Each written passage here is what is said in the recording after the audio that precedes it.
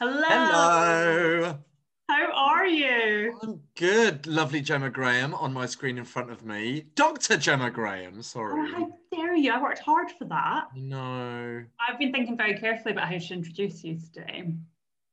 So obviously you are the stunningly amazing, marvellous Dr. James P. Ravenhill. But you've got another accolade now, James. What is You're it? now a Steps superfan.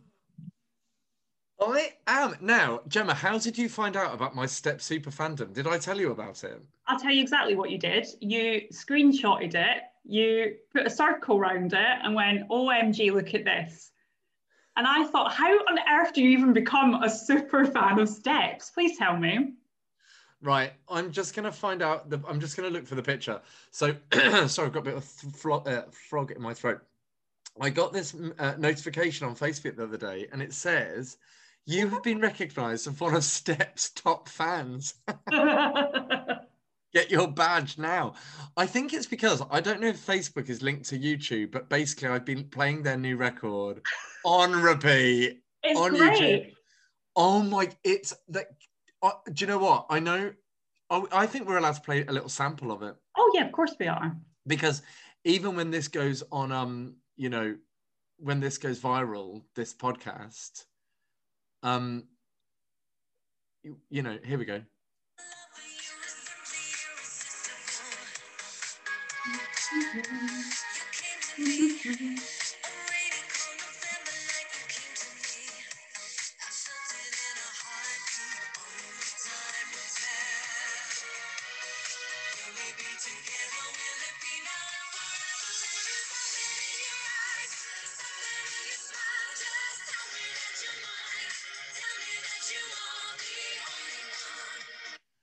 I mean, that is a tune. Did you like my mum dancing there? Do you know what? Your mum dancing was only marginally better than my granddad dancing. The thing about Steps is obviously we were fans back in the day. And I saw them recently because you have been going on about this song. So I watched it on YouTube. They look amazing. They look amazing. What is their secret? I think they've been cryogenically frozen and thawed out. And they've not aged. Which one do you think? Do you know? I think Faye is just looking. And for what I never, ever used to fancy Lee, but he looks really nice in that video. Yes. He's really coming out of himself, and I really liked it in the first. So they released What the Future Holds in September, so that was like their first release of this new album, and he got his first verse. So he was actually, he got his first verse, I think, since 5, 6, 7, 8. Yeah, big moment. Maybe he's been in like singing lessons since then. Well, it's taken him 23 years, but he's finally smashed it. Well, it's brilliant. I honestly hope when COVID jogs on that you can go and see them. I'm sure they'll do a tour. Yeah, they're touring next November. So I'm hoping for standing room only, like standing cheek to jowl with other huge fans, with other top Facebook fans. Yeah, so if any True Crime Lockdown listeners want to follow Steps on Facebook, you'll probably see me, being a top fan. So this is what's amusing. We're in True Crime Lockdown. We're back in lockdown. So the title of our podcast suddenly makes sense again. You know what? That did cross my mind. I did think the only good thing to come out of this lockdown is that at least we could just record for 4 straight weeks. And we actually had I had an email the other day from a student saying, when's the next episode? I'm caught up and I need an episode. So I'm really glad we're doing this now. It feels like at the right time. Yeah, I just taught psychology security, and one of the students asked for a shout out. So I promised I would do it. So her name's Diana, and her family are currently in New Zealand. So she's obviously missing them terribly, but she said that she absolutely loves the podcast. So Diana, thank you very much. We're going to record some more episodes in the next couple of weeks. And yeah, just keep being strong. And we were talking in the seminar that her parents are lucky because they have the best leader in the world, Jacinda Ardern, looking after them. So yes, thank you, Diana. Talking about, hi Diana, talking about leaders, as we speak. Tell me, what's happened? Biden is ahead in both Georgia and Pennsylvania. Oh my goodness, this has been nuts. I mean, I've never seen anything like it. No, I know, it's absolutely crazy, but I have to say, so on what day was it that I texted you in the morning and I was like, I just can't today? Wednesday, yeah, it was, because it was the day after the oh, I know what it was. It was the day after the election, wasn't it, had taken place, Wednesday the 4th of November. But also I was really worried. One of my friends had gone a little bit off the radar, and you know when people go off the radar when normally they're communicative, and you're just like, there's something wrong. And I woke up with that sense of foreboding, that horrible sense of there's something wrong with the world. And I know I texted you and I was just like, I just can't today. I just can't get my thoughts straight and all that kind of thing. And I think part of it was because I really was scared that Trump would get back in. And I know it's still a possibility. Absolutely. You know, but now, you know, if Biden does take Georgia, I guess by the time people are listening to this, there'll be an answer. But if he takes Georgia, he'll win. Yeah, so if Biden takes Georgia, Trump can't win. There's not enough electoral college votes. I've been reading up on all of this because their system is completely bananas compared to ours. It's so crazy. I mean, ours is literally, and the other thing I've noticed in America, it is like this massive thing. When you go voting in the UK, you go to some sweaty gym hall in a school or a church, you very quickly vote and you leave. There's no fuss, there's no drama. It's literally like you're going to like an American football game over there when you go to vote. I've never seen anything like it. And I think the bit that really got to me, I mean, people have their own views. We respect that. But the thing that got to me is him, Donald Trump, announcing that he'd won when he wasn't even ahead and all the votes hadn't been counted. And he's now wanting to go to the Supreme Court because he thinks the postal votes were all a fraud. It's astonishing. The crazy thing about kind of living in this part of the 21st century seems to be that you can just lie. You can just give false kind of falsities and lie. And it's kind of up to the consumer of those lies to go and do our research and find out what's true and what isn't. And that's just so terrifying that you can just lie. And that's just a means of communication. I mean, Gemma, I think it's psychopathy. I think it's complete narcissist. And complete narcissism. Yeah, terrifying. Yeah. So, and by the way, we're not the effing BBC. We can say, no, this is what we think. Of course we can. He's a complete nutcase. I'm not just going to say it. I think the word we really want to say is probably the one word that we wouldn't say on this podcast. No, but I think people can probably guess. I think people can probably guess it. It rhymes. No, we're not even going to do that. Right. Gemma, are you... this is a genuine question because I haven't been listening to podcasts for a few days. Well, actually, that's a lie. About 2 weeks. Apart from one episode of My Favorite Murder, because I've just felt like my brain's been too... Yeah. You know, I love true crime so much and I listen to a lot of true crime, but every so often I just have to take a step back from everything. Yeah. No, and it's really been about self-preservation. Yeah, no, I've been exactly the same. I actually haven't had time or the energy or the mental space to take any of it in. I've got two, I get my Crime Monthly magazines. I've got two there that I've not even looked at. I know, it's not like me. You're normally like day one, here's my new magazine, make a cup of tea or a gin and tonic, go and read them. I know. Well, the thing is, I looked at the front covers. I sent you because I saw the West Memphis Three. So I don't know if anyone is aware of this case, but this is a case from quite a while ago in America where 3 lads were accused of killing 3 young boys. And the trial and everything was well documented. And eventually they were released, but there is a new suspect. So after all these years, so I've not read it, so I'm not going to give you any information at the moment, but I sent you the photo of that, just going, I can't read it now, but oh my God. And so I've just had to put everything on hold, which I hate doing because it keeps, I don't know how the sentence makes sense, but true crime keeps me sane. It gives me a break from everything. So yeah, no, I'm like you. I have managed to watch the new series of Unsolved Mysteries on Netflix. So did you get a chance to see that? We've watched 2. We watched can I just say, right? Yeah. I've noticed that the order of the episodes is different for us than it is for other people, and it's also different depending on which TV we watch it on. So if I watch it down here, if I watch it in my lounge on my big kind of telly in my big it's in a certain order. But if I just kind of faffing around upstairs and just want it on in the background in a TV upstairs, the order's different. So when people are like, oh my God, I love episode 4, for example, for me, that's like episode something. So I watched, our first episode was oh crikey. Oh, our second episode was that we watched the Death Row one. Yes. Oh no, that was our first episode. Our first episode was the Death Row one. And then in a second episode, I think I watched something about a kid that went missing, but I can't remember. 2 boys from New York City. Yeah. Oh, so that's my the last God. episode. Yeah.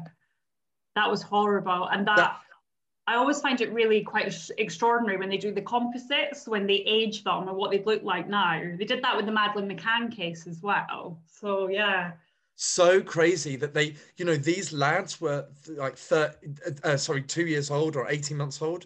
And now they're going to be like in their early 30s, and they did this aged composite thing. And I'm like, wow, that's amazing. Yeah. The people, I actually thought, you know, if you're an artist and creative and you're interested in forensic science, what a fantastic. I actually don't know much about the science behind the aged EFIT kind of thing. So it'd be really interesting to know how reliable, or I suppose that's the wrong word, how valid those pictures are and how realistic. I mean, I don't know a lot either. I know they do look at photos of other family members, and they look at specific features if you've got something quite significant on your face as well. But yeah, I find it extraordinary. And imagine you're sat there and you look at the TV and you're like, oh my God, that looks like me. Can you imagine? Yeah. I know. Well, there's that. Oh, I'm not going to remember his sodding note. Do you know, I always do this, and I think it's just.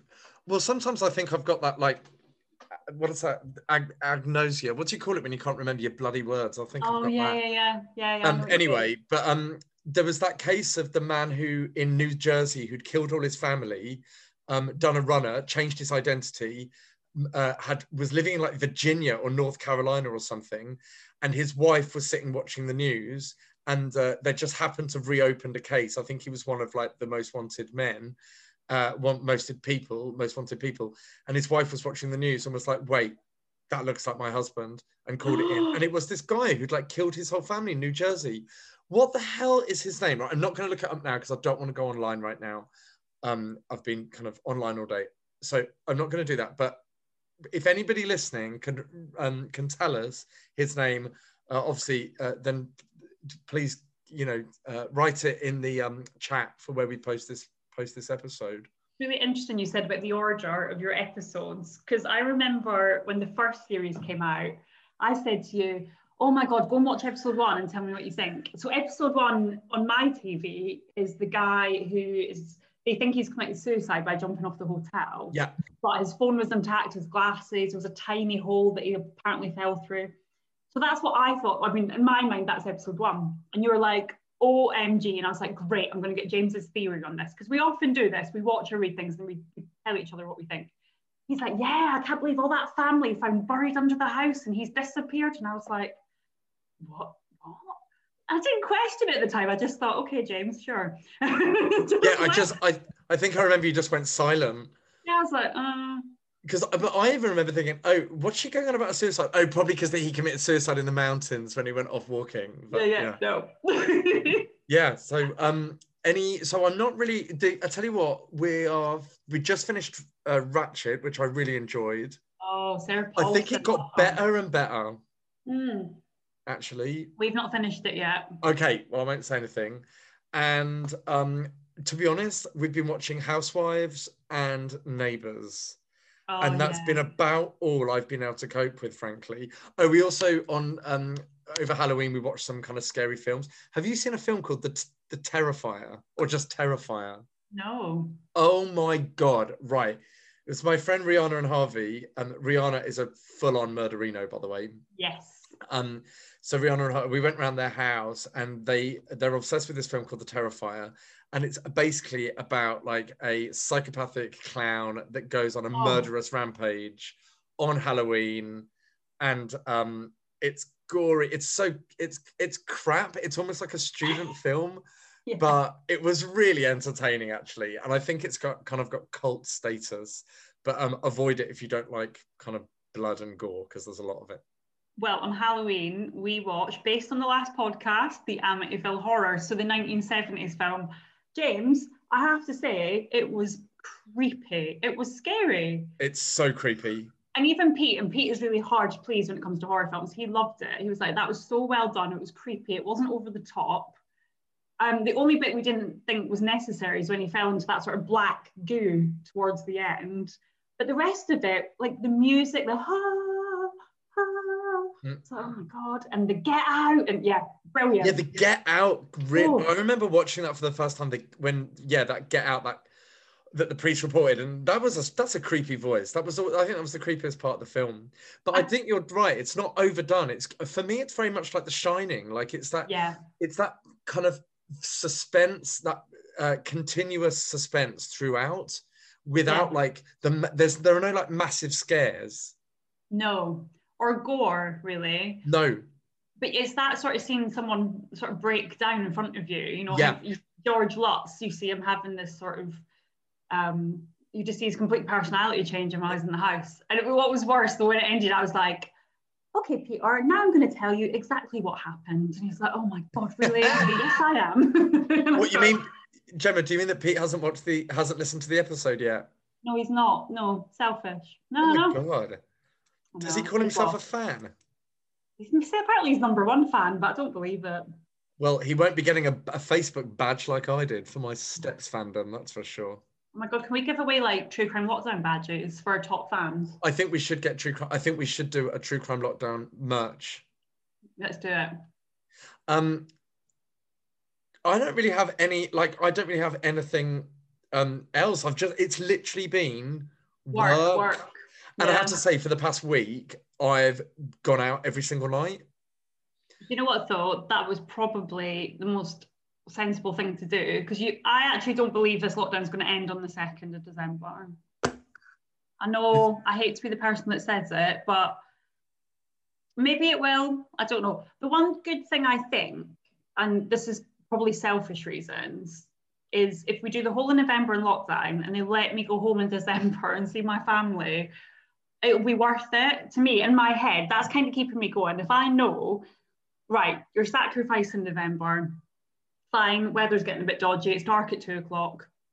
But if I know that means that I can go to Scotland and see my family, even just for a couple of days, I'll take it. I really will. Yeah, I think like that's the position you have to take, isn't it? That it's that kind of pleasure pain, that we have to go through this painful period, and then hopefully, you know, that will mean that we can have a more pleasurable December and be with our families and things. Yeah, or with whoever you want to be with. What was your best night out then before lockdown? Oh my God! Well, bloody hell. I don't even remember the nights now. I have to say, we had a really nice time on Monday. What the hell did we do on Monday? Monday was really fun. Because obviously, I don't normally go out during the week at all, but no. I just thought I'm not missing out. So on Monday, Gemma, do you know, I just don't know. We did something. Oh God, we're so exhausted. How can I not know? This is what's freaking me out. What the hell did I do on Monday? Remember, Jim? I did. I went to the Bison Beach Bar. Sat out in the cold. My friend doesn't like being inside. She's a massive murderina as well. My friend Helen. She doesn't like being inside at the moment. So we sat outside, a little group of us. My friend Matt, who's going through a bit of a difficult time, is going through a breakup. So we went down to the beach bar. We just had like 3 drinks. We did not go mad. And then we had a couple of people back to our house, and I'd prepared something. So we ate, which was really nice. And then Tuesday we went out for dinner for my friend's birthday. We went down to Nostos in Hove, and just shared one of those like carafes of wine, which was lovely. And then Wednesday night we went to, there's a really nice pizza restaurant that my next door neighbour owns called Woodbox Pizza. It's in Kent Town Village. It's amazing. Do you know what? He doesn't do discount for us, but what he does is he brings us like freebies. Oh, nice. Or he just won't charge you for your drinks or something. Or he's the one with the dog that comes and visits. Oh, I love the dog. He's Gem's dad. So I kind of think that, well, we get your dog for free. So yeah.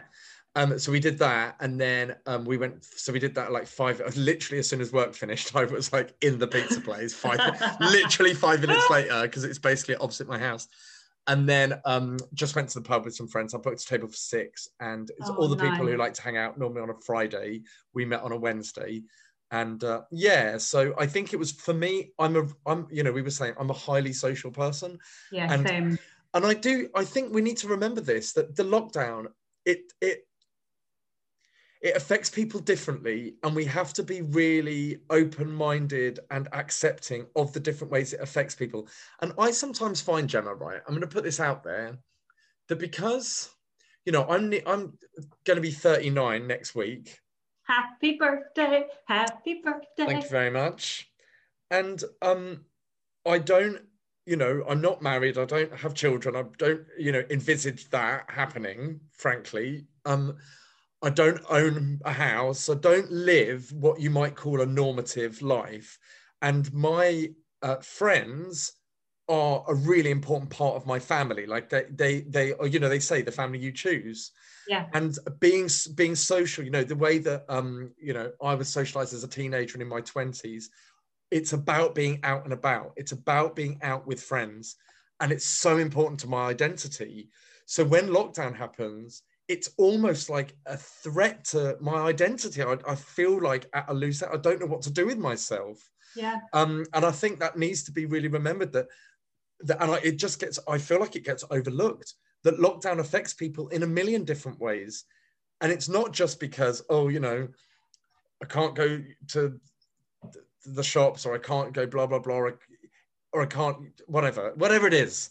I think we need to honor all the different ways that that people can be upset by it and made to and feel, that their lives are, that their freedoms are restricted and their lives have fundamentally changed for a period of time. I actually agree with everything you've just said. And I feel there's a lot of stigma when you say, I miss socializing and going out with people. The immediate reaction, people are like, oh, you're just selfish, you can speak to people online. It's not the same. I don't care what anyone says. We're in jobs where we have to live online. We have to do everything online. I'm with you that I moved away from Scotland just over 10 years ago. I literally had a suitcase and, a duvet cover. I had nothing else. I didn't know anyone down here. I've forged what I think is a life that I'm very happy with. And it's taken me, I have to say, most of my life to get to this point. There's massive chunks of my childhood where I didn't have what I would say a very nice time. And for me now, my whole sorry, this is a bit heavy, but I'm just trying to explain my thought process during lockdown. For me, my life down here is everything. And the people I've met my husband here, I've met my friends. I've got amazing people I work with who are also friends. It means everything to me. And when I'm in lockdown, I feel like I'm not making those memories I want to make. I'm not having those conversations I want to do. I've had times in my life where I've not had those things in my life. And I feel very lucky I've got to this place. But now I feel this year that it's been restricted, and I don't live like that. I'm a very much live it each day as it comes. I'm not let's plan 5 years' time. I know how delicate life is. And for me, I want to be in the now, and I want to be having fun, and I want to be with people I love. And I feel that's what COVID has taken away from us. And that's why I'm struggling in lockdown. Oh, yeah. Sorry. No, I think it's really important to acknowledge, because I think we focus on other things. And there are lots of people that maybe feel less affected by lockdown, which is great, like as they should. But I sometimes get frustrated because that voice, like, I would spend the weekend out and about. I don't spend it in, I'm in pubs, in restaurants, around friends' houses, and other people don't do that because they live more, suburban or domestic lives, which is great. Like, also that's great, and it affects them in different ways, Absolutely. And I think, it's just that I sometimes think that it can be we forget that diversity of how people live means that there's going to be great variability and diversity in how lockdown affects people and how it impacts their kind of day-to-day lives. I couldn't agree more. I mean, we literally, like, every weekend used to send photos of what we were doing. We're always out and about doing stuff. And yeah, it's been difficult. It has been difficult. But I think you're right. We just need to speak openly about it. We've all got different circumstances. I like the fact we just said it has been difficult and it's day 2. It's only day 2. Oh my God. It's only day 2. Oh, Jesus. Like, I feel like this is a conversation we should be having on December the 1st or something, or like November the 25th. Literally, we'll just play Simon and Garfunkel. Hello, darkness, my old friend. We won't even be here. We'll just be sleeping. Oh, God. Anyway. Oh, Jesus. Anyway. Right. Should we... I think that's good. Should we go? Gemma, you're first this week. I know. I am, haven't I? You are. So, I'm going to sit. I haven't got internet open. Oh, yeah. I'm going to turn my Teams off because that's on. That shouldn't be on. I've got my PowerPoint on, which can go. I'm going to turn that off. I've got that on. That can go. I've got nothing open. It's just me, you, and your crime. And my gin and tonic. And hopefully at least like 100 people listening eventually. Oh, do you reckon? We've got a lot more followers, by the way. Well, I'll tell you what, as soon as I get round, and I say this literally every time, oh, that's something I can do on my reading week. I'm off next week. I'm actually off from about an hour's time. Yeah, so I will, I am going to put these on a hosting site so we can share it more widely. Oh, that'd be fantastic. But we've got like about 127 just on the Teams page. So it's fantastic. Fantastic. Yes. So James, would you like to hear about a murder? I would. Right. We are going to, as it's election week, we are going to America this week for my murder. I just love I even love the way I say murder. How bad is that? So we're going to Ohio. Yes. And this is a case from 2016. So it's not too far away. Is it one that you think I'll know? Like, is it a familiar one? I don't think you will know this one. I might be wrong. It involves someone called Sarah or Sierah. Does that sound familiar, that name? Okay. So to start with, only like Ford Sierra, which I think we used to have a Ford Sierra. Police cars used to be Ford Sierra. All police cars were Ford Sierras, weren't they? In like when was that? Early 90s, something like that? Like in the Bill. Yeah, exactly. Or Juliet Bravo. Do you remember Juliet Bravo? Right. I'm shutting up now. I'm actually going to put myself on mute. Go for it.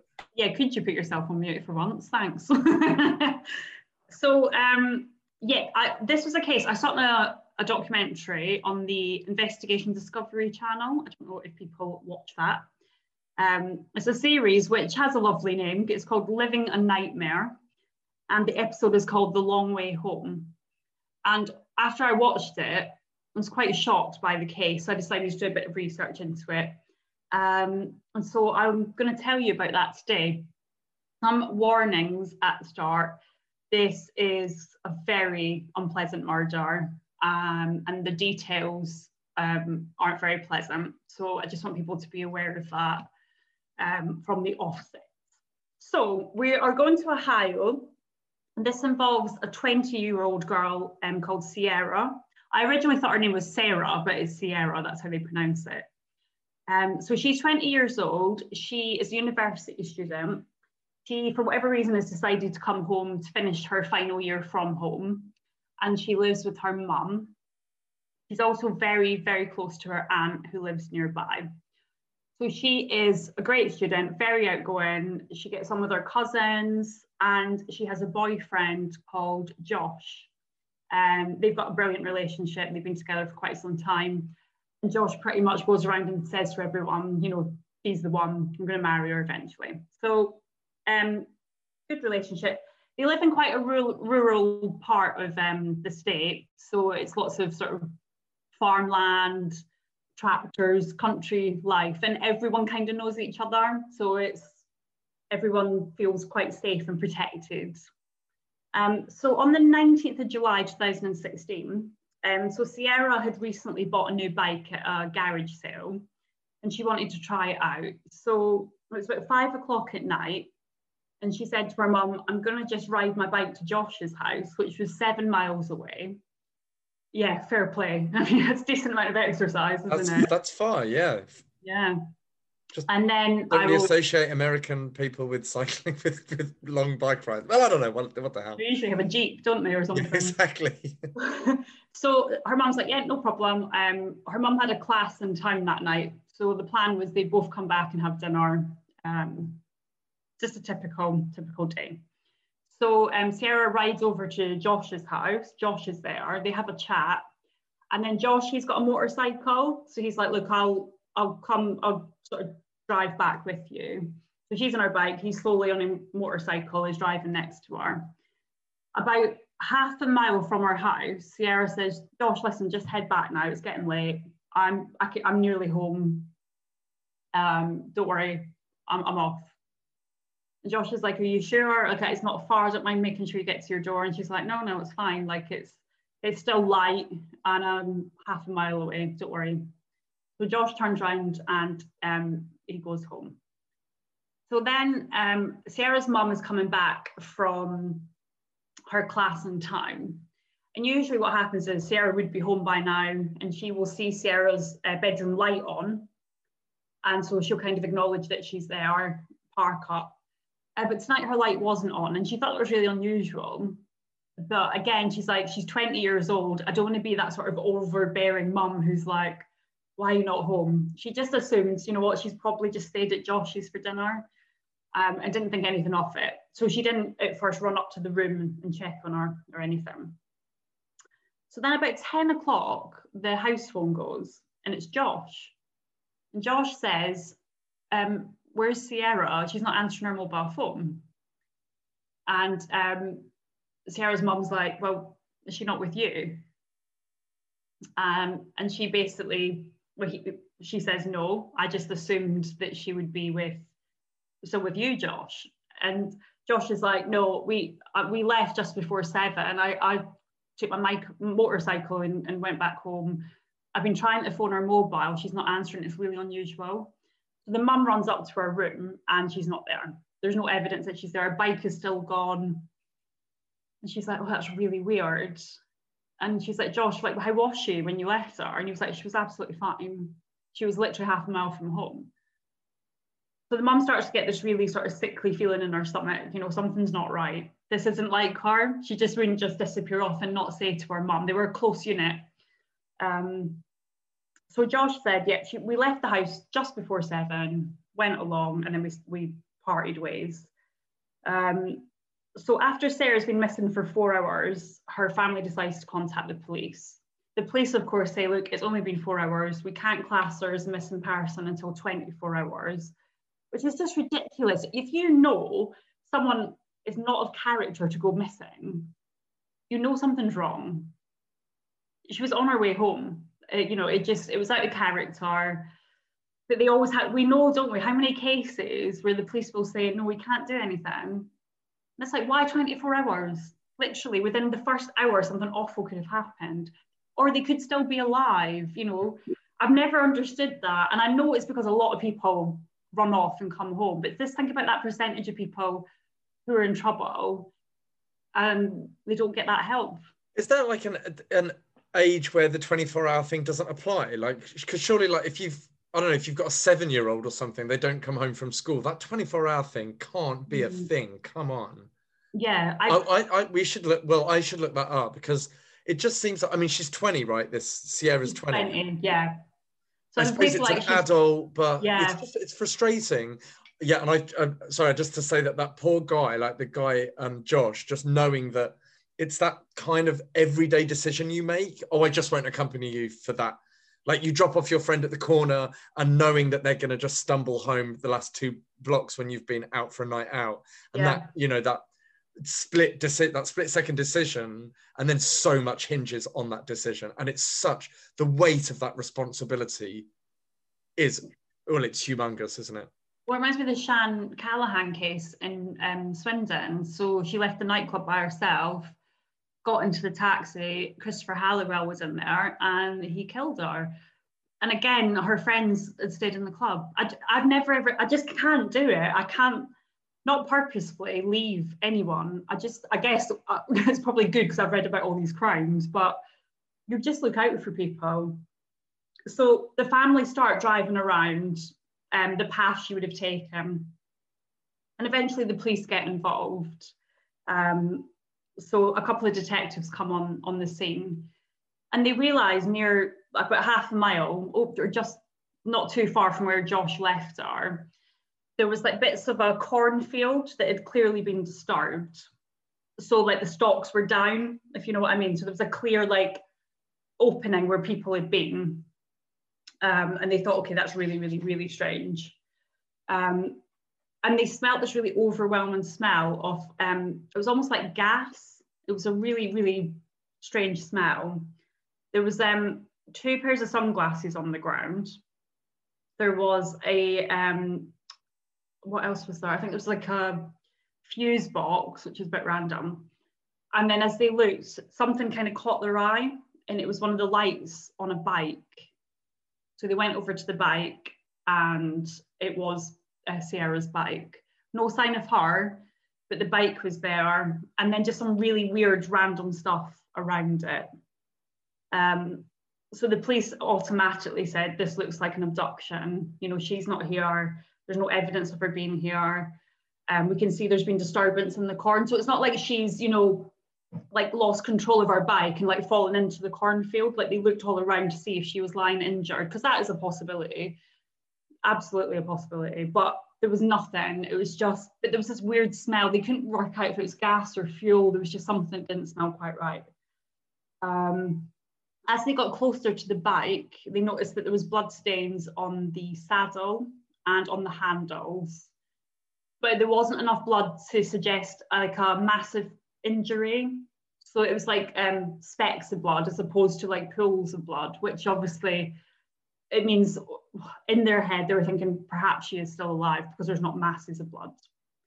So at 12 hours missing, the family started putting posters out with her face on them, saying where she was, what she was wearing, what she was doing. And the police basically said to everyone, look out, if anything looks weird around town or out on the outskirts of town, if anything grabs your attention, please let us know. And so there's a farmer and his son, they're driving around a track near where Sierra's gone missing, and they find a motorcycle helmet. Now the motorcycle helmet is covered in blood. And what it looks like is it's been used as a weapon. So it looks like the helmet has been used to hit someone. So they decide to pick it up, put it in the truck and take it to the police station. So straight away they're like, a motorcycle? Well, Josh has a motorcycle. So Josh was escorting her home. So immediately they got suspicious of the boyfriend, who thought, okay, that's really, really weird. So they decided, right, we're going to go and speak to Josh and we're going to go and search his house. Also, he's the last person to see her alive. So naturally, he will become a suspect. And we know, don't we, from previous, anyone, so partners, family members, they will be interviewed. It is part of the process, but it also gives you a sense of, is anyone acting suspicious or trying to hide information? If it was me, I'd be like, ask me anything. I want to help. Unless I've actually killed someone, then I'd be like, no, nothing happened. So this is where it gets interesting. So they look around Josh's house, all is well, but then they decide to look at his truck. So his motorcycle's there. They have a look at that. There's no blood on it. There's no evidence of anything going on. But he has a truck as well. So they look in the truck, and then the back of the truck, when you look, it's like a sort of trailer type thing. They look in there and there's blood. So there's blood on overalls and there's blood on blankets. So the police straight away are like, oh my God, it's the boyfriend. Right. It's not looking good. Not looking good for the boyfriend. The boyfriend is like, I absolutely have nothing to do with this. All I feel is pure guilt that I didn't ride all the way home with her. I would never hurt her. And the police were like, you've got blood in your truck. And he's like, that is not human blood. He's like, I hunt deer. He's like, it's animal blood, test it. And the police were like, oh, come on. Like, you were the last person to see her. Like, did you have an argument? Did something happen? And he's like, no, I absolutely adore her. This is breaking me. So they took the overalls and the blanket and they tested it, and it was animal blood. So it was deer blood. And I mean, yeah. if you ask me, you should be arrested for that anyway. But I mean, Yeah, that's beside the well, point. likewise. But I mean, being the last person to see somebody alive and bloody overalls turning up in the back of your truck isn't exactly, great. Well, it was weird because I was watching a documentary and it was like 15 minutes in, and I was like, they've solved it. They've solved it. Well, that was a quick episode. Next. So Josh was cleared. You then see him, he's interviewed for the documentary, and you can tell he's completely broken. So he blames himself completely. He said, I replay the last sort of 30 minutes over and over. He's like, I'll never forgive myself. You would just want to turn back time, wouldn't you? It's that, whenever you do something that turns out to be, it's one of those split decisions that sets something in motion, and then you think, God, you try and retrace the moment where you made that decision. I always think about stuff like that, like chaos theory kind of things. It freaks me out a little bit. Yeah, and it's that I always think about it. It sounds really silly, but like sliding doors, the film we're going to vouch for. So it's, there's like two options, and whatever one you pick, there can be a different outcome, and that is, that's quite scary. Like I said before about me moving to Portsmouth. So the night before I had my interview at Portsmouth Uni, I changed my mind. I wasn't going to go. I just thought to myself, it's too overwhelming to go so far away, and I'm never going to get the job. So if I hadn't gone, if you hadn't have gone, you'd be Nicola Sturgeon right now. I mean, oh Christ, I'm glad I moved. That lovely hairstyle. No, lovely. Oh God, can you imagine? Oh, I'm glad I moved. So anyway, Josh is cleared, and he says, when he's interviewed by the documentary team, I should have walked her home. I would never have hurt her. We had an amazing relationship. And all the family and friends did contest to that. They said they were a brilliant couple. So he was cleared. He was no longer the prime suspect. But so they had nothing now. They had nothing to go on except the fact that they found her bike. They found a motorcycle helmet that looked like it was covered in blood. It was covered in blood, and it looked like it'd been used. It had like a bit of a dent in it. So again, it might not necessarily be connected to the case, but they were trying to look at everything suspicious. So then everyone continued searching up and down the road that she had cycled on. They just thought, God, if we just missed her, because it's, there were like really high cornfields you get in America.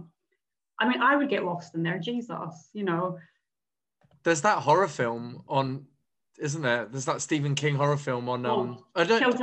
Children of the Corn. No, well, there's that, but there's a more recent one, In the Tall Grass.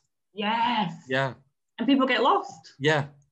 So they did say, look, if she's injured herself and she's tried to crawl to get help, has she just got completely confused by her environment? So they just kept going up and down the path, but they didn't find anything. There was a suspicious vehicle at one point. So it was a white truck, and Josh was following it because it kept sort of slowing down, and then it sped away.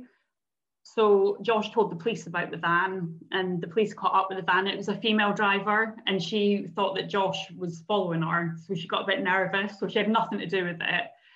But that's what I mean. You kind of, everything's suspicious, isn't it? And sometimes the obvious things don't become apparent because you're so focused on far too many things going on. Especially in a small community when everyone's been told to look out for anything suspicious. I think that. Yeah. Explains that. So we're no further forward with this. There's still no sign of her. So the police are like, okay, what are we going to do? And so they suddenly decide, okay, should we have a look to see if there's any serious offenders that live nearby? So if there's any sort of violent or sexual offenders that live around the area, because they'd already done a bit of house to house, but there was a lot of farmland, so there was a lot of sort of secluded buildings that they hadn't gone to yet. And so they did a database search, and there was someone called James Worley. So he lived on a farm with his mum, and he had been convicted previously for abduction and assault. So they just thought, you know what, we have to go and check it out. It's one of those things. So they went to James Worley's property.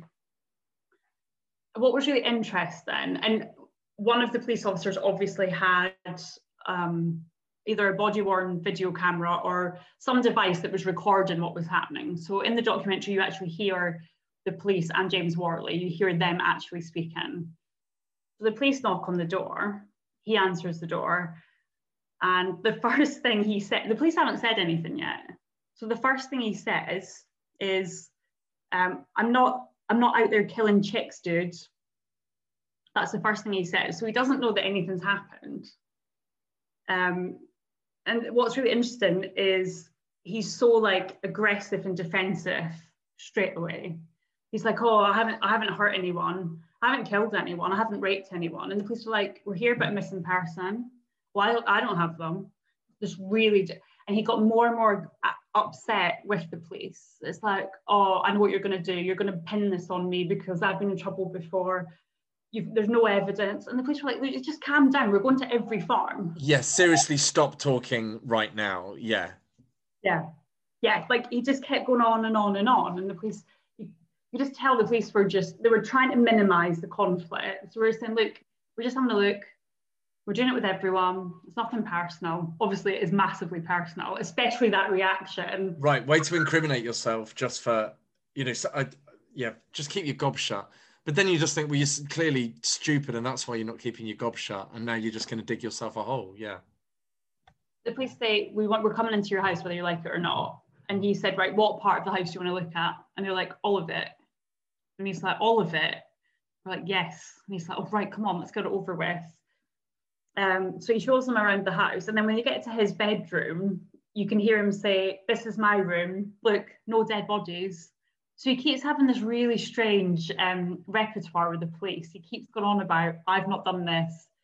It sounds so weird when you listen to it. And he just kept saying over and over again, I haven't killed anybody. I haven't raped anybody. And the police said, we've not even told you anything. We're just having a look. So they looked around the house. It was a mess, but there was nothing suspicious. And so there was a number of sort of garages and barns that were nearby. And the police were like, we need to go and... So can I just say, isn't the crime having a really untidy house? Isn't the true crime here having the untidy house? I would have arrested him just for that. It was disgusting. I was like, oh my God, whatever you've done or not done, your house is a state, mate. What do I always say? Cleanliness is next to godliness. I stand by that. This would really have upset your happiness, James, honestly. You would not have appreciated this house. I have to say, I didn't see the mum at any point. There's a bit of a Norman Bates feel about it, but anyway, that's another story. So he had these garages and barns on the property.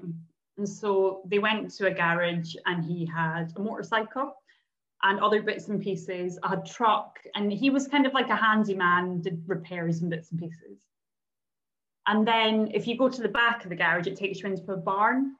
Now he got really anxious at this point. So when they stepped into the barn, he's like, yeah, it's just the barn, let's go. And the police were like, no, hang on a minute. And they looked around the barn. And the first thing they noticed is there was loads of hay bales, but positioned in a really weird way. I'll say more about that in a second. But also there was a rake, and it's clear that there'd been mud scraped along the barn floor. And it didn't make any sense why that would happen.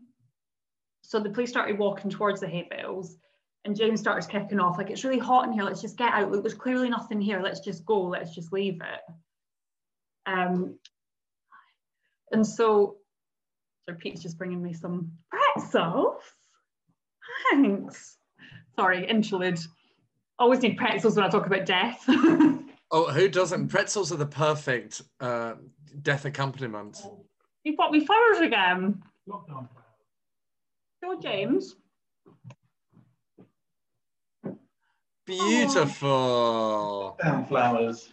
Lockdown flowers. Talking about how lockdown was breaking us, aren't we? That's it, I'm going to pick it up. You sure you're not broken something? No. Okay. Well, other than a can of Coke that's gone everywhere. Lovely. I'm just talking about some murder. All right, see you later. Sorry, James. So I'll leave that in. Oh, they're nice. So, the hay bales, position funny. Can I just say, sorry, that pretzels are so difficult to eat while you're talking because they're really floury. So you're like, the hay, but I laugh out loud. Make your mouth really dry, don't they? You put my teeth back in. I shouldn't be eating and talking anyway. It's awfully rude. So they move a hay bale out the way, and what they spot is like a green box with chicken wire around it. It just looks out of place. And again, James in the background going, oh, it's nothing, it's nothing. It's like, yeah, all right, mate. They open up the green box, and inside, in sort of plastic, like sealed bags, are women's clothing. So there is everything from lace pants, Daisy Duke shorts, leggings. It's so strange, but there's loads of it. And he's written what everything is in marker pen on them. I guess he's not opening up a branch of New Look. He does have a reason for it, which I'll tell you later. But he does give a sort of explanation as to why. But no, not New Look. And he says, oh, they're all new clothes. They've not been used. And then they kind of move some of them out the way, and they spot a pair of pink underwear with blood on it. And they're like, okay, we're going to arrest him. So they arrest him and take him down to the station. So while he's in the station, they continue to look, and they just realize all of a sudden there's so many weird things around these hay bales. So there's a clear sort of indentation of where a mattress has been on the floor. And they find the mattress outside of the barn, complete state. But it's clearly, you can see, you know, when you move furniture and you've got the markings on the floor, you can see where a mattress has been. They also found handcuffs. They found some sexual toys, binding, duct tape. It just all looked really, really strange. And they were sort of moving the hay about, and they noticed a bit of, it was kind of like plywood, like a big, almost door size bit of plywood. And so they lifted, and it had air holes in it. So they lifted it up, and there was a freezer. And he'd essentially put straps on the freezer so that you couldn't get out if you were in it. And straight away they were like, okay, she's going to be in here, isn't she? So getting themselves ready. Opened it up. There was no one inside. But the first thing was this massive waft of like chemicals, bleach. And it was literally, it was horrible. It wasn't even like big. It was like a sort of square freezer. It had like carpet put in it. It just looked sinister. It looked horrible. Along with the clothes and the sort of the sex toys and the rope, the handcuffs, it looked horrendous. And so at the police station, this was all put to him, like, explain what is going on. And he said, well, it's simple. The freezer, I keep my weed in there. So, you know, if I think I'm going to get in trouble for it, I take the weeds out and I clean it. And they're like, okay. It's such a classic kind of technique, isn't it? It's kind of admit to some kind of criminality, a very low level criminality. It's like, oh, you got me. Yeah, I'm the little monkey who, you know, takes too much weed. Yeah. And, you know, and it's like, no, don't minimize your criminality. You know, you are well, I'm sure we're going to find out what he is. And then they're like, okay, so explain the clothes and the sex toys, and there's cameras as well. Those cameras. And he went, oh, that's easy. I want to be a producer. And they were like, a producer of what? He's like, porn films. I want to film porn films. So that's why I've got the clothes and the sex toys. He's like, it's not sinister. It's just I'm gonna start a business, and that's what I'm gonna do. So that's the reasons he get. Again, it's that sort of low level, like criminality, isn't it? Yeah, like, or I'm a bit disgusting. Yeah, you've got me. I'm a bit disgusting. I do it. You know, hold my hands up. Bit of weed. You know, making porn films. Yeah, you got me. Yeah, I'm one of those. And they were like, right. So the police are still searching. They still haven't located Sierra. So they go to his truck and they look in the back. And in the back, there are zip ties, duct tape. There's a ski mask. No, those three things, I would say you're arrested for murder. If you've got those, what was the first one? The ties. What about those? What were the three? Zip ties? Zip ties, duct tape, ski mask. Duct tape. I mean, it's the holy trinity. It's the murder kit. It's the murder kit, holy trinity. Well, the female police officer said this is in his truck for when he gets an opportunity. Do you know what I mean? So it's there and ready, just in case he stumbles across someone. So again, the police were still saying to the public, if you spot anything strange, let us know. So they continued to search, and obviously they took loads of evidence to do DNA testing on. So then this is 48 hours after Sierra's gone missing. Again, another farmer, he was near the abduction site, and he noticed something unusual with the ground. It clearly been disturbed. And he just thought it doesn't look right. You know, he knew the land well. It was clearly like someone had dug a hole and then filled it again. It didn't look right. This bit's not nice. So the police are called. They start moving away the dirt, and straight away the smell of decomposition comes out. And Sierra is in there. So the details aren't very nice, I'll just say that. So she has been buried in a shallow grave. She's been hog-tied, so that's when your arms and ankles are tied behind your back. She has a plastic toy shoved in her mouth, which is essentially a gag. And this is a really weird one. She's wearing an adult diaper. And yeah, it's a horrific scene. It looks really distressing. And the medical examiner basically says that it's asphyxiation. That's how she's been killed. Oh my gosh. They said having that in her mouth is she's suffocated. It was just a horrendous scene. It's horrible. It's just, there aren't even words to describe that. It's, yeah. You feel so awful for the man who found her. For the investigators who then have to work, with the body. And then, of course, her poor parents, her mother and boyfriend and all the people who knew her. It's absolutely awful. I think I remember the mum or aunt saying she was lying in that shallow grave, like 5 minutes away, and we didn't know. So there was, it's horrible, and I can't even imagine how she must have felt. So there was DNA testing. There was that was linked to Sierra and to James in the barn. So the blood's on the pants, that was Sierra. Her DNA was on handcuffs, duct tape, on the mattress that had been in the barn. So how long was she kept alive after she was abducted? I think they said about 24 hours. Right. So God knows what he did. That poor woman who, it's unthinkable, that somebody would be suffering for 24 hours or for any period of time, basically being tortured.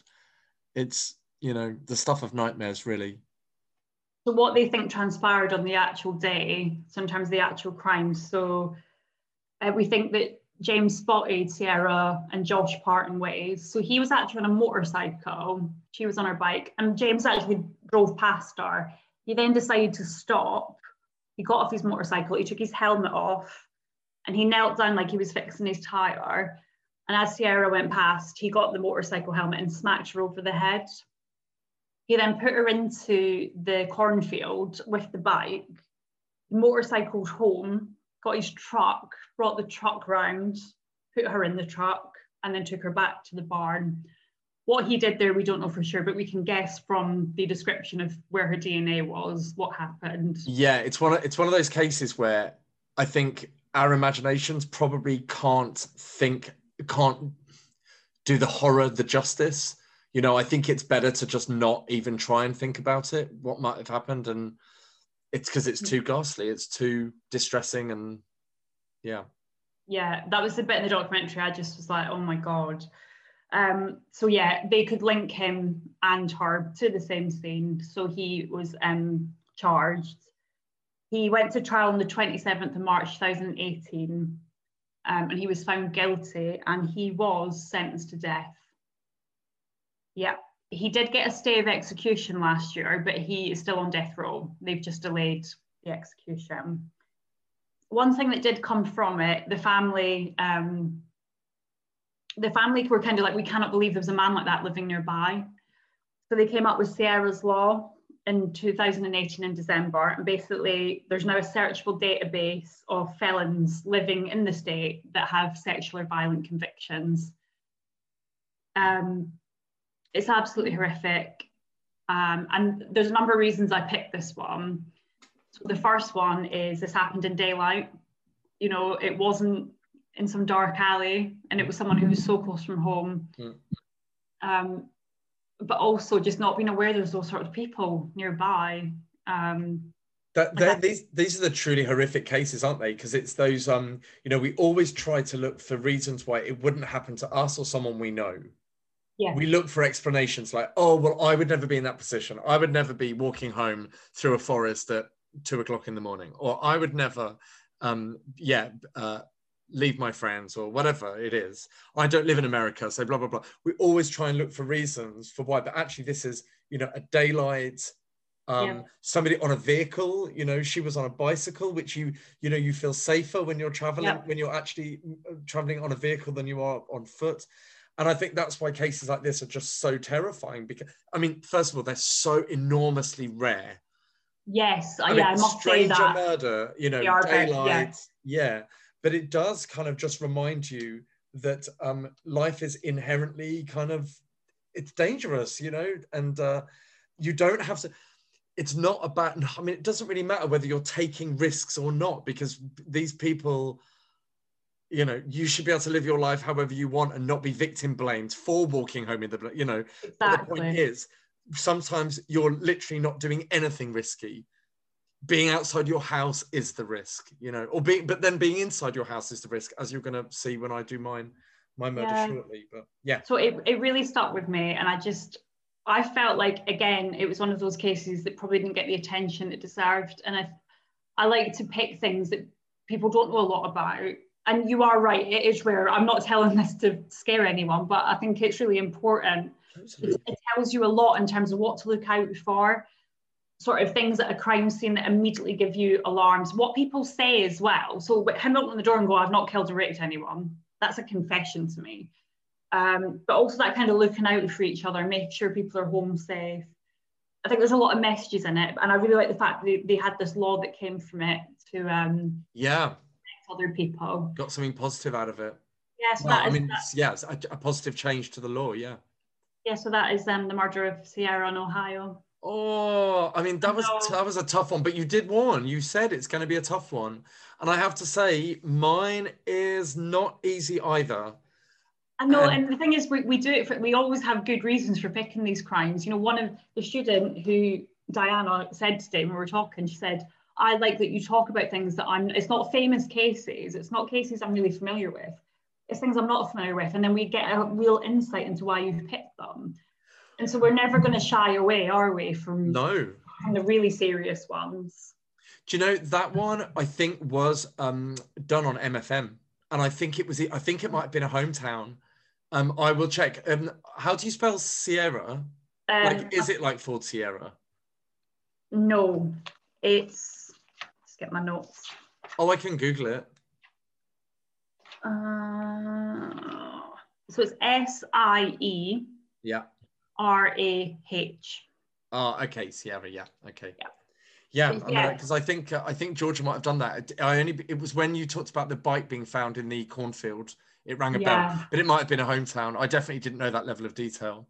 And but it's got kind of horror film feels to it. It's got that kind of Texas Chainsaw Massacre aspect to it, with the kind of messed up, rural kind of messed up location, messed up family, weird outbuildings and all that kind of thing. It's the fact that he had everything ready to go. He had the kill kit in his van. It makes me think that wasn't his first crime. I mean, the fact, because to go from, it seems like this is a person that would have gone from low level, as it were, but still, extremely awful crime, like stealing people's underwear, stuff like that, voyeurism.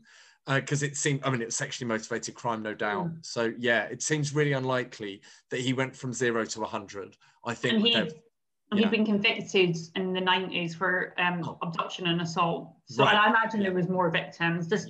It's the sort of honestly, in the documentary, the amount of clothes he has in that that box is disturbing. Thanks, Gemma. That was brutal, but great. And I have to say, mine is tough as well. Shall I just go straight into it? Yeah. Right. Guys, so this week I'm going to do the murders of the Otero family, Katherine Bright, Shirley Vian, Nancy Fox, Maureen Hedge, Vicki Wegerle, and Dolores Davis, aka the BTK murders.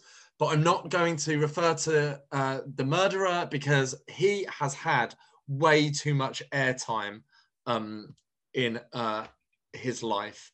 And I'm actually just going to concentrate on talking about the victims and describing the victims a little bit on how they died, but not too much graphic detail, but just to really honor those victims. And I know we've already said this, but the reason that I'm so interested in these murders and always have been is because he picked up on the thing that we're most terrified about.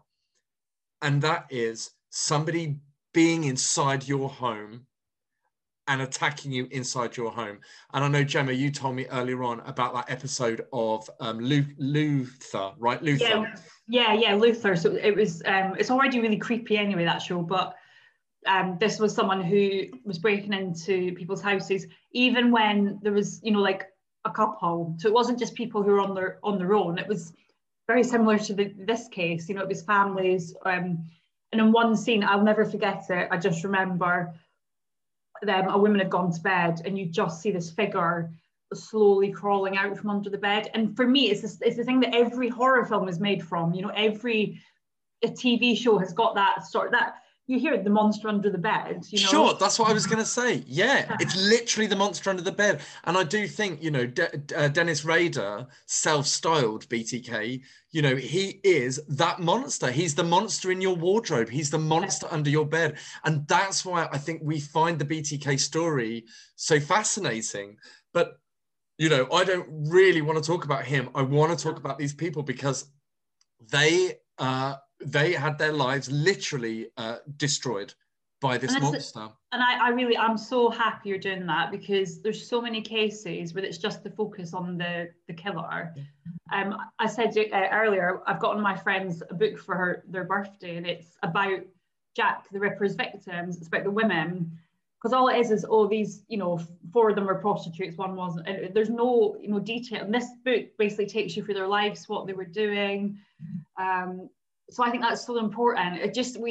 People sensationalize the killers, and it's like, no, what about these poor victims? And to be honest, BTK is one of the worst. He is the monster in the closet. He's the prime example of that, and he's tapped into that fear.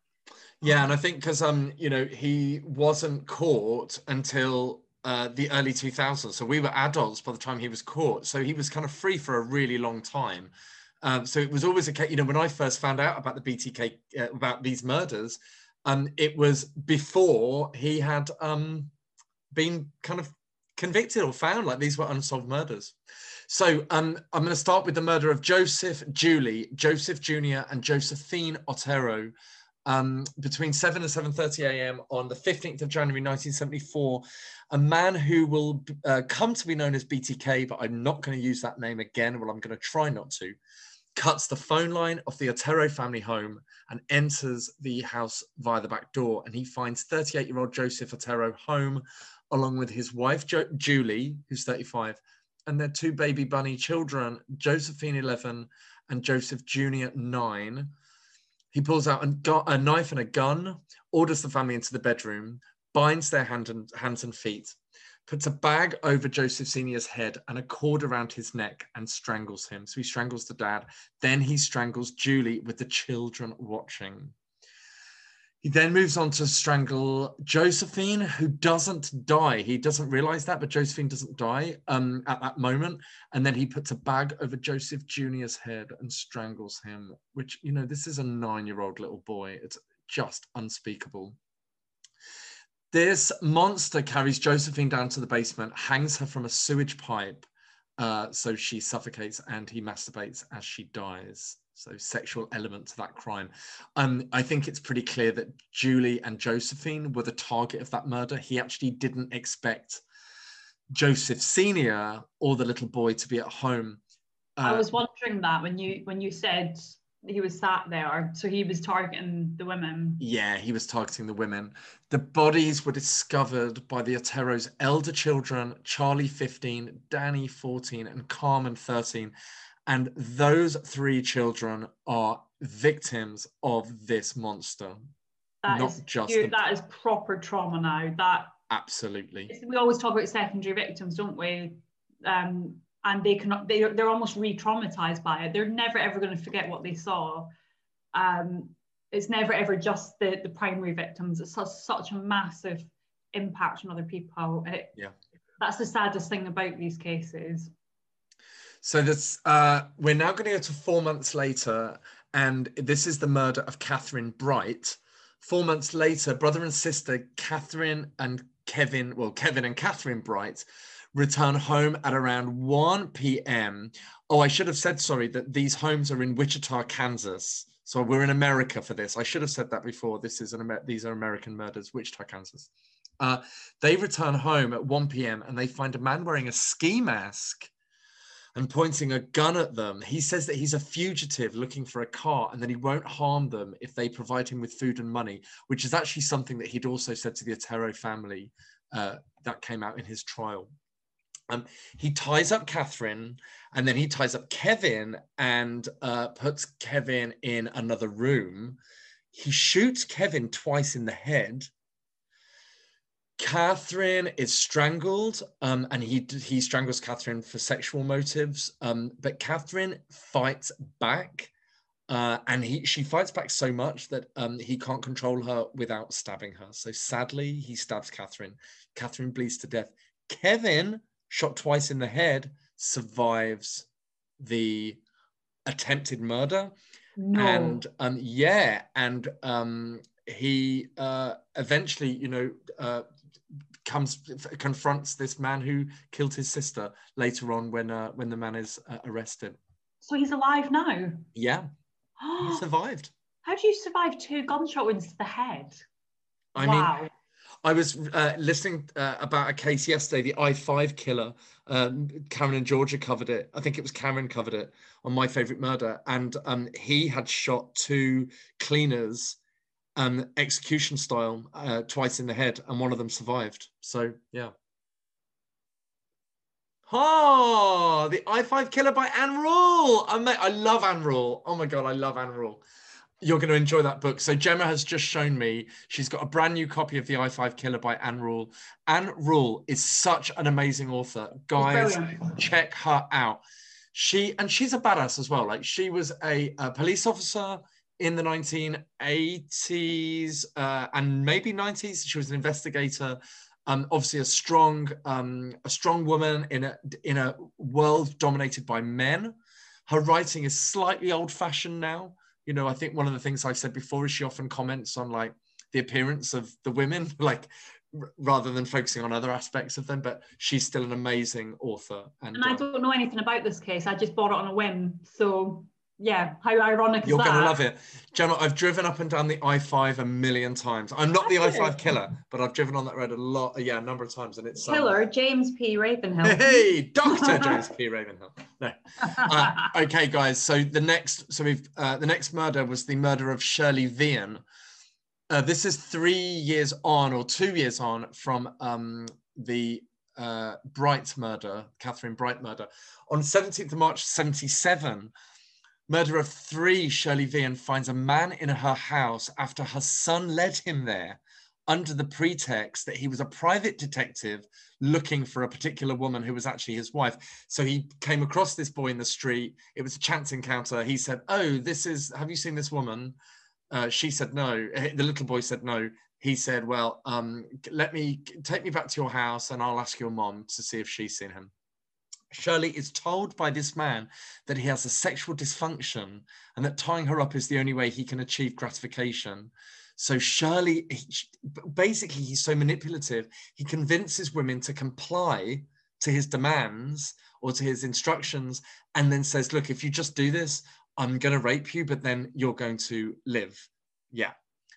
So, of course, the women are desperate that, in this case, Shirley's children are in the house. Shirley helps him put her children in the bathroom with toys and a blanket, which is just, oh my God. He binds her wrists and ankles and he strangles her. And the children watch what's happening through a gap in the door. The only reason he doesn't kill the children is because the phone rings and it startles him and he leaves the house. Oh gosh, so the kids are still alive. But again, 3 extraordinarily traumatized children.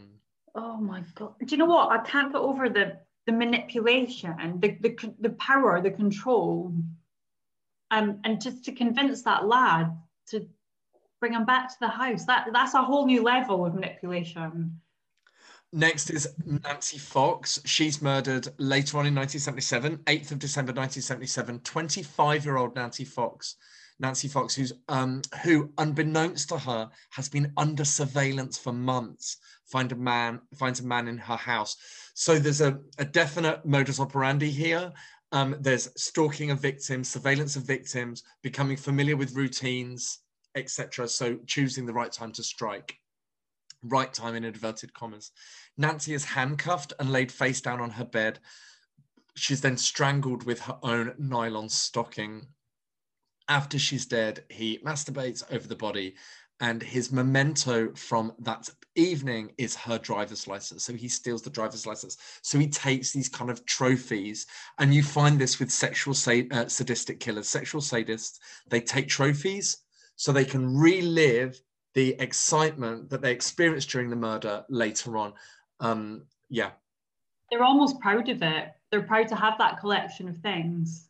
And I think in my case, James would have had a collection of undergarments. It would have been something like that he would have collected if he'd continued. Like in The Fall, right? Yes. Yeah. Yeah, I mean, there's a reason why people write these characters, yeah? These characters are based, to an extent on real life cases. The next murder is the murder of Maureen Hedge. She's 53 years old. So the killer, this monster, well, do you know what? I'm calling him a monster. He was just a really plain, boring man who was a sexual fucking sadist. So maybe calling him a monster is giving him too much kudos in a way. I think he'd quite like that, to be honest. Yeah, so I'm going to avoid that. Yeah. But he'd realized that by targeting older women, older women would put up less of a fight, etc. So he went after 53-year-old Maureen Hedge, who lived on the same road as her killer for 30 years. They were neighbors for 30 years. This was a gap. This was April 27th, 1985. So this is like 7 years or so after the last murder. Obviously, he's got those mementos, so he's able to kind of go quiet and use the mementos, the trophies, to help him relive those crimes.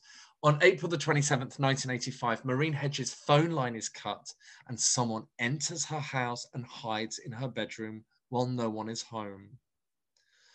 Maureen arrives home with a male friend. The male friend leaves at around 1 a.m. Maureen heads to bed, and once she's asleep, this fucking psychopath jumps on her and strangles her in her bed. Maureen's, but it's your safe place. Your bed is your safe place. Maureen's body is taken to the killer's church basement, photographed, then moved to a dump site not far from her home. This is now the next murder, the murder of Vicki Wegerle. Unknown to 28-year-old Vicki Wegerle, by September 1986, she was on the radar of this serial killer terrorizing Wichita, Kansas. He would walk by her house during the day and listen to her piano playing. At 10 a.m. on the 16th of September, 1986, Vicki opened her front door to a telephone repairman who she let in thinking he was fixing her line. Instead, he cut her line, withdrew a gun, and Vicki was forced into the bedroom, tied up and strangled with a rope. Vicki was alive when her husband came home shortly after. And get this, Vicki's husband, Bill, was driving home towards the house and saw somebody driving Vicki's car in the opposite direction. It was her killer. Her husband got home literally, minutes after the killer had left. And he'd seen her car being driven away and obviously was really confused. Vicki She was alive. She was alive when he got home, but she died when she got to hospital. Oh. It's just truly horrible. I go on. just find it frightening. It's just... To not know that you've got someone who's been watching you for, in some cases, weeks. I think this is why these murders, that, people talk about kind of, well, literally there's a podcast called My Favorite Murder, yeah? When people talk about the murders that have really stuck with them, and we present them on this podcast. Yeah. And there's a reason we don't do the big serial killers, I think. I think we don't do I personally don't want to do the big serial killers because there's so much already out there. And we know their names and we don't know their victims' names. And people like Anne Rule they try and change that. Yeah. And I didn't want to do these murders. I didn't want to do this murderer, even though it is my favorite. These are my favorite, in inverted commas, murders because they're the ones that stuck with me when I was a baby bunny myself. Yeah. In the early 90s, this is what I was reading up about this and finding out about this and watching TV shows about this. I probably shouldn't have been, but I was, and they stuck with me. And I just think that it, as I said earlier, this taps into everything that we're afraid of. Yeah. Being watched, being surveilled, feeling unsafe in your home, that moment when you're home alone and you hear a noise in your house, or somebody walks past your window, or somebody knocks on your door. I have to say, guys, and I mean this, right? If somebody knocks on my front door and it's dark and I'm not expecting people, I'm like, you need to go away. I'm not I will not open my door to people because I'm like, this is my home, so I'm not expecting you. So if it's important, you'll find an alternative means of contacting me. And I'm honestly not exaggerating. Let me tell you, so the next the next murder is murder of Dolores Davis.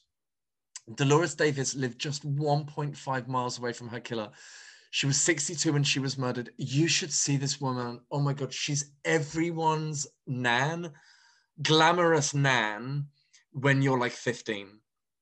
She's, beautiful, so well-dressed and lovely and warm and looks so, I know it doesn't matter what people look like, but it's just that you just know she's going to be the sweetest woman. On January the 19th, 1991, sleeping 62-year-old Dolores was woken by the sound of breaking glass. She got up to investigate and found an unknown man in her house. He pretended he was going to rob her like he had done with other victims. She was tied up and strangled. Her body was moved to a lake and then again moved to under a bridge. And I just want to point out, as I said, I'm not going to go on about this killer. You know this story. You can Google him if you really want to. But he was a scout leader. And to commit the murders of Maureen and Dolores, and possibly Vicki, actually, he left scout meetings. So he was with little boys going off to commit these murders, and then he would go back to the scout meetings. That is the level of psychopathy. That is the level of evil that we're contending with. Okay, folks, so as I said, I'm not going to talk about the killer, but I am going to talk about how he was apprehended. So in October 1974, Dennis Rader, normal, boring, pathetic man, Dennis Rader, writes a letter intended for the newspaper, the Wichita Eagle Beacon. So this is, remember, the October 74 is not long after the Otero murders, the family that he killed. So he hides the letter in a library book, calls up a reporter and tells him where the letter can be found. And the letter claims responsibility for the Otero murders of Joseph Sr., Julie, Joseph Jr., and Josephine. He blames it on a monster living in the murderer's mind. Oh, I definitely shouldn't have called him a monster then, because he said that the killer was a monster. And he signs the letter BTK, which is bind them, torture them, kill them. December 1977, after Nancy's murder, Dennis Rader calls the local police department from a public phone box, stating that they would find a homicide at 843 South Pershing, which was Nancy Fox's address. He leaves the receiver hanging. The police, they obviously find Nancy at that address. They play the recording over and over, but no suspects emerge. That's in 1977, right? We weren't even born in 1977, right? In early 1978, Rader sends a poem and a letter to the Wichita Eagle, the newspaper, taking responsibility for Shirley Vian's Shirley Vian's murder, I'm sorry, and all the prior murders. And he also sends another letter mocking the death of Nancy. Actually, I don't know if you guys know this, but it was his communication that ended up being the reason that he was caught. BTK goes silent after Dolores Davis. Sorry, the man who calls himself BTK goes silent after the murder of Dolores Davis. So between 1991 and 2004, there is nothing. No new murders, no communication in 13 years. On the 30th anniversary of the Otero murders, so what's that going to be? Like, yeah, 2004? Yeah, 2004. I was 23, for Christ's sake. I mean, this is crazy. Wasn't even born when they were murdered. 30 years later, the Wichita Eagle runs an article on the murders, and somebody writes a book about these killings. Dennis Rader is really angry because he feels like this is his story to tell, not some journalist's story. On March the 17th, 2004, Dennis Rader writes to a newspaper and he signs the letter, Bill Thomas Killman, BTK, which is just like, that's not even good. And he encloses pictures of Vicki Wegerle's body and her driver's license. So actually, I didn't say this at the time. When Vicki Wegerle was murdered, they didn't attribute the murder to BTK, to this man, to Dennis Rader. It's only at this point that people are like, yes, okay, Vicki Wegerle is one of this man's murderers, victims. On May the 5th, 2004, Rader sends a word puzzle to K-A-K-E-TV, and I'm like, you're not effing Zodiac? Like, don't send word puzzles. I was just going to say that. Is that who he thinks he is? Yeah, like, I don't know. It's this, he's trying to be something, isn't he? And you know, this is what, he's pathetic. No one's talking about him. He's attention seeking, etc. On June the 9th, but as I say, it ends up being his undoing. On June the 9th, 2004, Dennis Rader leaves a package taped to a sign with a gruesome description of the Otero murders and a sketch of a body hanging by a rope. June the 17th, 2004, a letter labeled BTK is found again at the Wichita Public Library, threatening more murders. The recommencement of the murders. On October the 22nd, 2004, a collage of pictures of children with bindings drawn across their bodies and faces is found by a UPS delivery driver. And this letter, this kind of document also contains incorrect autobiographical information about Dennis Rader. Next, Rader leaves a special K cereal box labeled BTK and bomb in the back of a pickup truck. It contains details of women he's been stalking, and it contains a question directed to the police. Quote, "If I make a floppy disk, can you trace it back to the computer that made it?" Now, guys listening, you might not know what a floppy disk is. Google it. It's a black square disk that we used to use to carry documents around. In fact, that's how I did all my undergrad assignments, were on floppy disk. And I'm not lying to you, the number of times I got 0 for assignments because my floppy disks got corrupted. And just like is the case now, if tech issues are never reasons for failing to submit. So, oh my God, floppy disks. Just be happy you don't have floppy disks. When I tell people that when I went to university, there were no online journal articles. You actually had to go to libraries and get the journals and photocopy the articles. They can't believe it. Floppy disks are a relic of a different time. The problem with floppy disks as well, I'd never give them a proper name. I wouldn't like write a label on them. So then trying to find, oh God, we're so old, James. Oh God, tell me about it.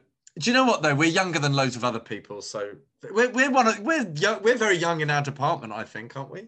Oh yeah, we're younger than like dinosaurs. Actual dinosaurs or people? Actual dinosaurs. Oh yeah, we're younger than dinosaurs. Yeah. Oh no, we are. We're definitely in the young crew. I think so. Well, it's all a state of mind anyway, isn't it? Yeah. Well, I'm 21.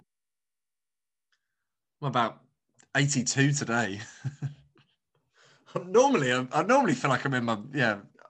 I think my favourite year was, I just think when I was 32, 32 was just great because I feel like I was old enough, I was in my 30s, so I felt all like, yeah, I'm grown up now. And so, but also I'm still like got the remnants of my 20s. I don't know. Maybe, I actually think it gets better every year, to be fair. My 30th that year was brilliant. That's when me and Pete went traveling around America. It was amazing. Oh my God, it was so much fun. No, I can't even travel to the next town. No, it's going to be a while before we'll be in America. Oh, anyway, I'm gonna take us back to America right now because we're nearly there. Yes, he asked this question: if I make a floppy disk, can you trace it back to the computer that made it? And the police make a public reply: no, it's impossible to trace a floppy disk to a computer. So on January the 25th, 2005, BTK leaves another cereal box with a doll inside, rope around its neck, tied to a pipe like Josephine Otero. Just realised to call him BTK. It's so annoying. Don't want to call him that. On February the 3rd, 2005, he sent a postcard to a newspaper saying a floppy disk will soon be sent. 13 days later, a floppy disk is received by a news station and they hand it to the police. The floppy disk has been made at the Christ Lutheran Church by a man called Dennis, because of course the police lied when they said you can't trace a floppy disk. Of course you can trace a floppy disk to where it was made. So they look up the church, and the church president is none other than Dennis Rader. Police ask Rader's daughter Kerry, who recently released a book, but apparently it's all about religion, so I don't really want to read it, for a DNA sample for medical records. And they matched Kerry's DNA to Radar's semen sample from back in the day. They got a, I know, it's disgusting. They got a match. On the 25th of February, 2005, Rader is arrested at traffic lights after he ate his lunch at work. He was driving somewhere and they arrested him. He was such a narcissist. He spent hours and hours confessing. He seemed genuinely upset that the police had lied to him about the computer disk information. It took him some time to realize that he was being played by the police, and eventually he stopped cooperating. It was discovered that at the time of his arrest, he was preparing to execute his plans to kill more victims. They were just in time to stop further kills. But police won't reveal the names of the women on his list. So out there in Wichita, Kansas, are women who he was about to kill. And they were saved by police work, but also the utter stupidity of their would-be killer. Fittingly for the media-savvy Dennis Rader, his first court appearance was via video link on 1st of March 2005. He pled not guilty in May to the 10 murders, and just like Ted Bundy, he said, I will represent myself in court. There we go. I didn't know that. Yeah, like these narcissists do, where they think, of course I'm going to charm everyone. Of course everyone will believe me. Who can think that I'm lying? In June 2005, Rader changes his plea to guilty. And in July the 26th, 2005, Rader's wife ends their marriage. I mean, the poor wife. There's an entire... I can't even bring this in right now.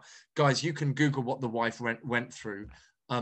There was loads of evidence that Dennis was the killer, but why would it be him? You know, he was just a suburban family man. What was his role in the church again? He was the church president. He was really high up in the local church. Oh my God. I know. I mean, oh my God. Yeah, you literally. The judge sentenced Rader to 175 years. He's currently in the El Dorado Correctional Facility, I guess in Kansas. And the victims, including the Otero family, Katherine Bright, Shirley Vian, Nancy Fox, Maureen Hedge, Vicki Wegerle, Dolores Davis, Kevin Bright, the man who was shot, and all of the family members and all of the people who knew those people finally have justice. And that is the story of the truly horrific and terrifying murders of, I'm going to say their names one more time, the Otero family, Katherine Bright, Shirley Vian, Nancy Fox, Maureen Hedge, Vicki Wegerle, and Dolores Davis. Do you know what? I think we should dedicate this podcast to them.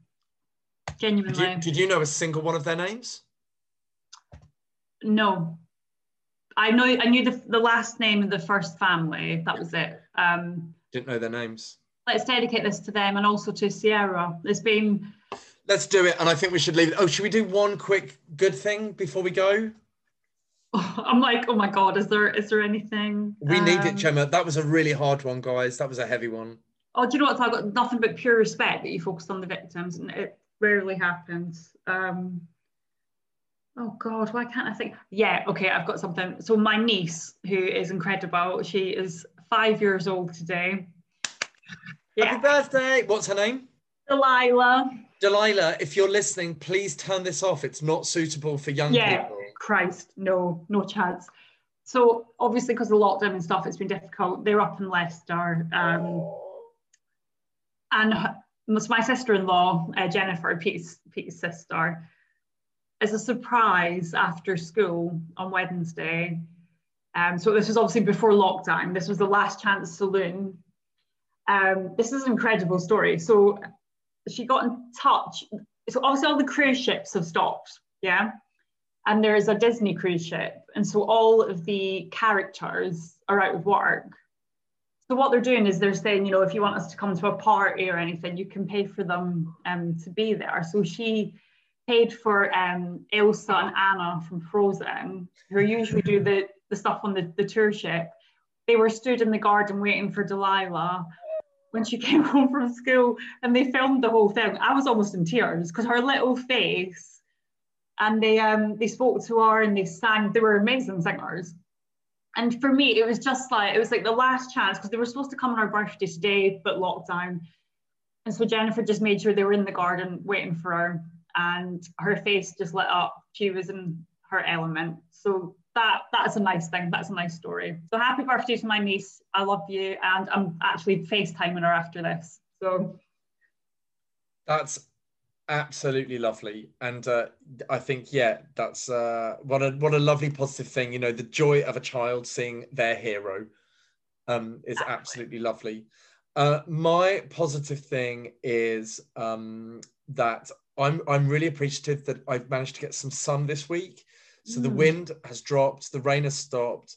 I spent an hour or more, an hour and a half on Wednesday on a terrace on the beach down near where I live with a friend, just drinking up the sun. And it was every neuron inside my head.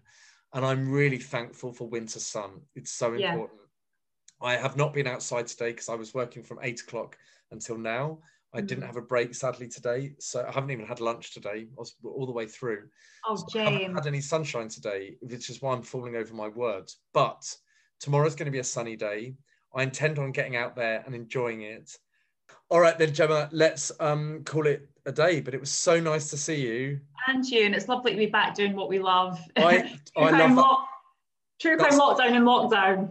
And yeah, we're back. True crime lockdown in lockdown. And these the cases are going to stay with us, I think. And we'll see you guys next time. Yeah, bye everyone. Bye, stay safe.